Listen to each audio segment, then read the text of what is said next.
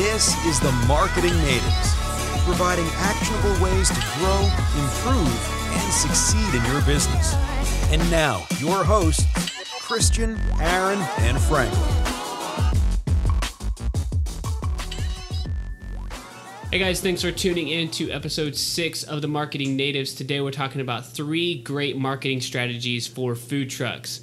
What we're going to talk about today is purple cows, finding a cause to support, and social media, but we're going to take a deep dive into Instagram.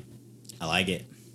I feel like I'm very prepared for this episode. That's good. I've read a book like 4 times, and I didn't know that I would be able to use the knowledge that I gained, but I can use it right now.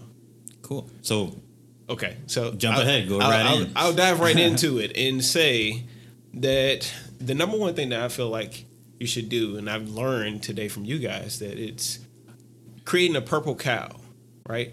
Now, I'm going to let Aaron explain what exactly a purple cow is, but diving right into it is really what I think is creating a conversation piece to get people actually talking about this food truck. And I'm just going to give 2 examples that were in the book. The name of the book is called Contagious, and there's a restaurant in Philadelphia called called Barclay Prime. They created a $100 cheesesteak. What? $100, 100 with a dollar sign in the front. This thing better be huge, like a foot long. It's not. I mean, not a foot long, like 10 feet long. It's a normal size cheese steak, guys, and it's really good. That all the ingredients in it are like some of the prime cuts and all that different stuff that gold flakes and exactly. It's a really expensive cheesesteak, but they created it and put it on their menu so that people can come in and find a way to pay for this cheesesteak so that they can eat it. And about 16 friends come join me. Exactly. Everyone gets a bite. Exactly. And it looks like a sample plate from Subway whenever you get finished cutting it up. But it gives them the opportunity to purchase this cheesesteak and be able to go around town and tell everybody that they actually have been able to eat this cheesesteak and get people in the door. Then also another example is there's another bar. It's a secret bar in upstate New York, or East Village, New York, called Please Don't Tell. It's in the back of a regular hot dog shop where you go into this phone booth and you pick up the phone and someone on the other side says, "Hey, do you need a reservation?" And you tell them how many people you're bringing in with them. And it's more or less one of those things that creates what the book called social currency, where people have the opportunity and go out and tell people about it. It's like building word of mouth, like on steroids. Mm-hmm.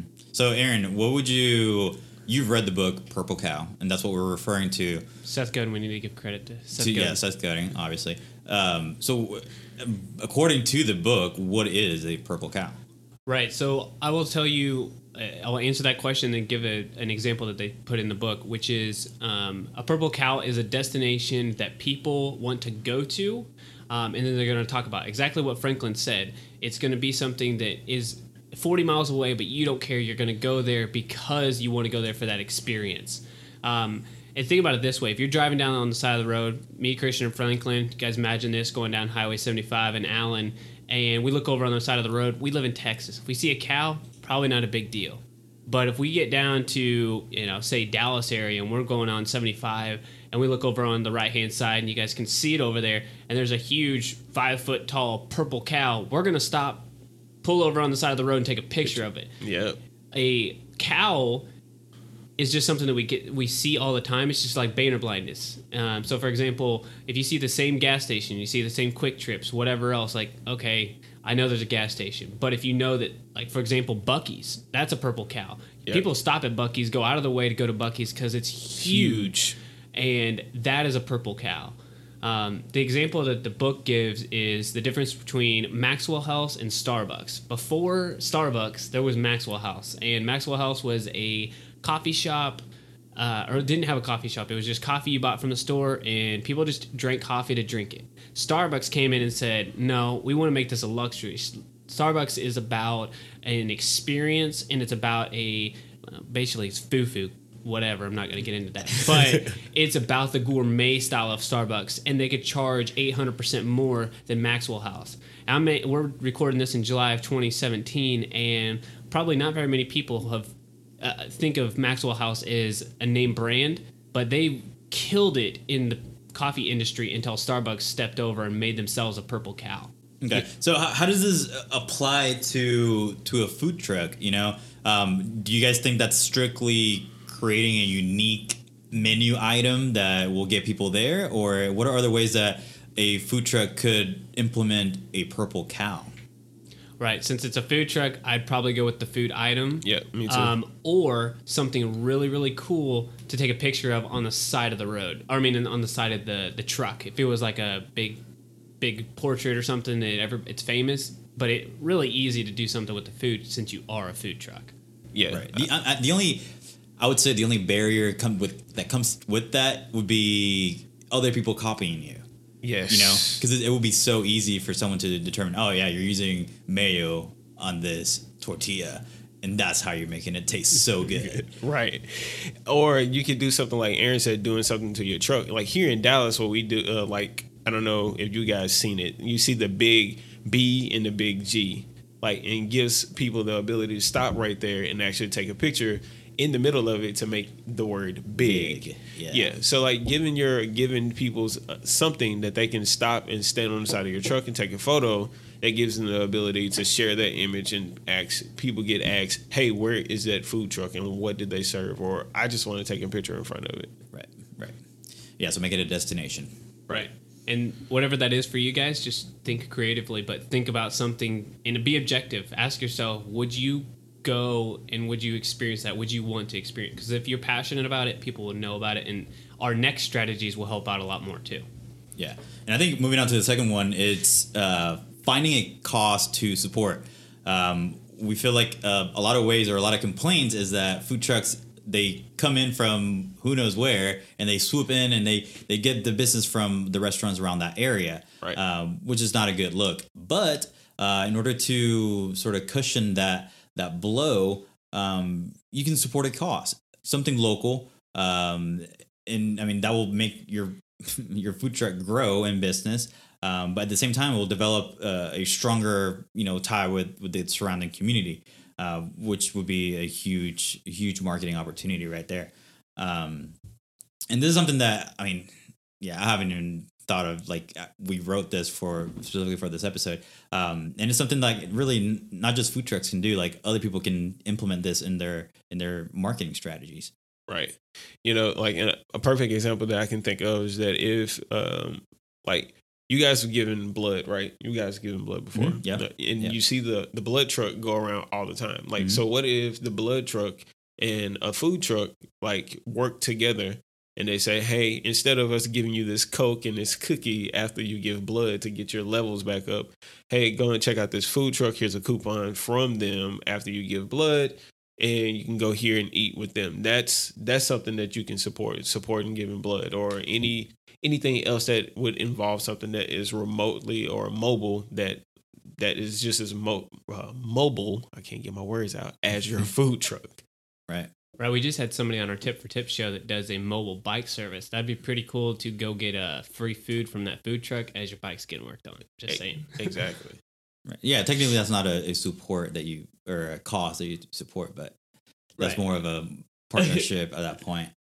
But yeah, again, this is just a strategy that we think that it would be awesome and it would be great for your food truck to find a cause, support it, and get involved in the community, really. Right.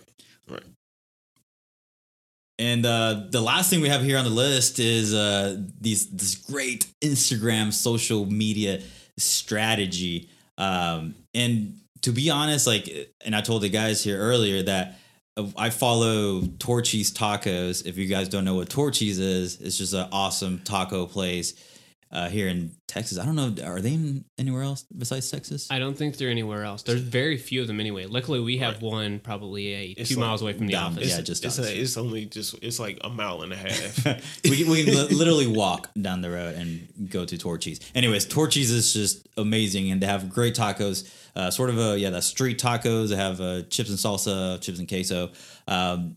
Anyways, I follow them on Instagram, and I think they're doing a great job on Instagram, but they're not capitalizing on video. And that's where I think food trucks could, just be awesome on Instagram, is using videos and taking advantage of stories inside of Instagram. Yes. More specifically, the location tag on Instagram. We've experienced this firsthand with our Bit Branding account on Instagram. And when we tag a location on our story, we get how many more views? We did one up in McKinney last week that normally we get about 40, 50, and we had close to 500 or 600. Exactly. So that's just insane. But basically, you can expand your reach for absolutely no money whatsoever by just using Instagram stories and adding that location tag, which allows you to be visible to hundreds of thousands of people around the community who are using Instagram. And and y'all correct me if I'm wrong, but not a lot of people are actually utilizing it right now, right? No. Correct?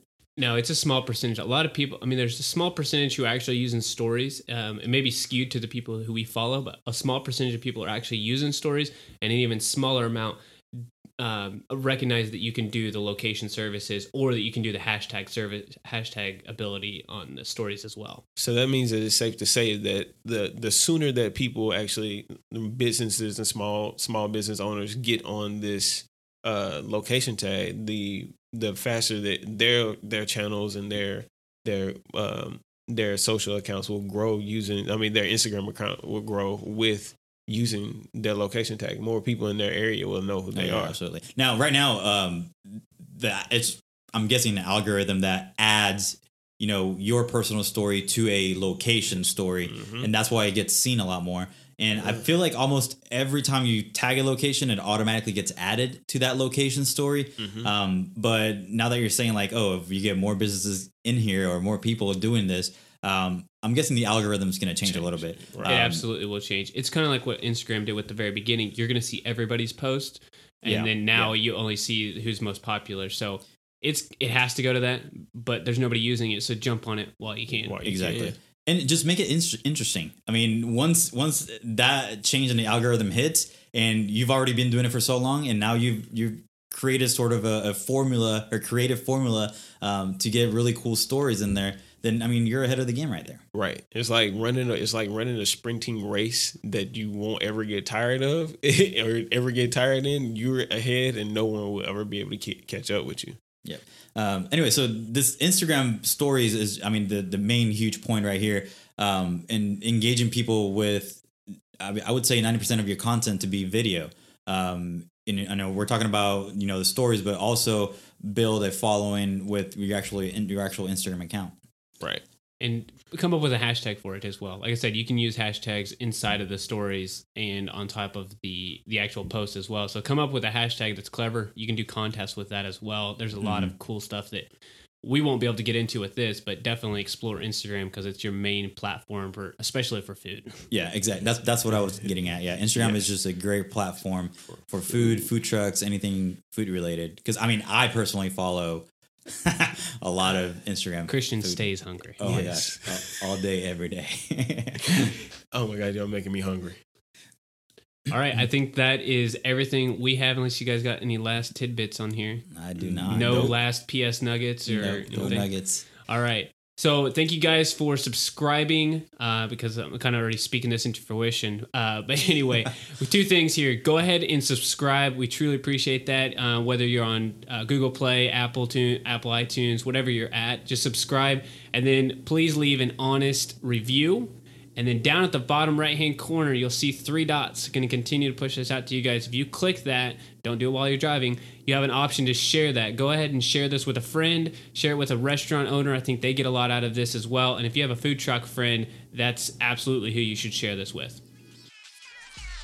The Marketing Natives Podcast is a production of Bit Branding.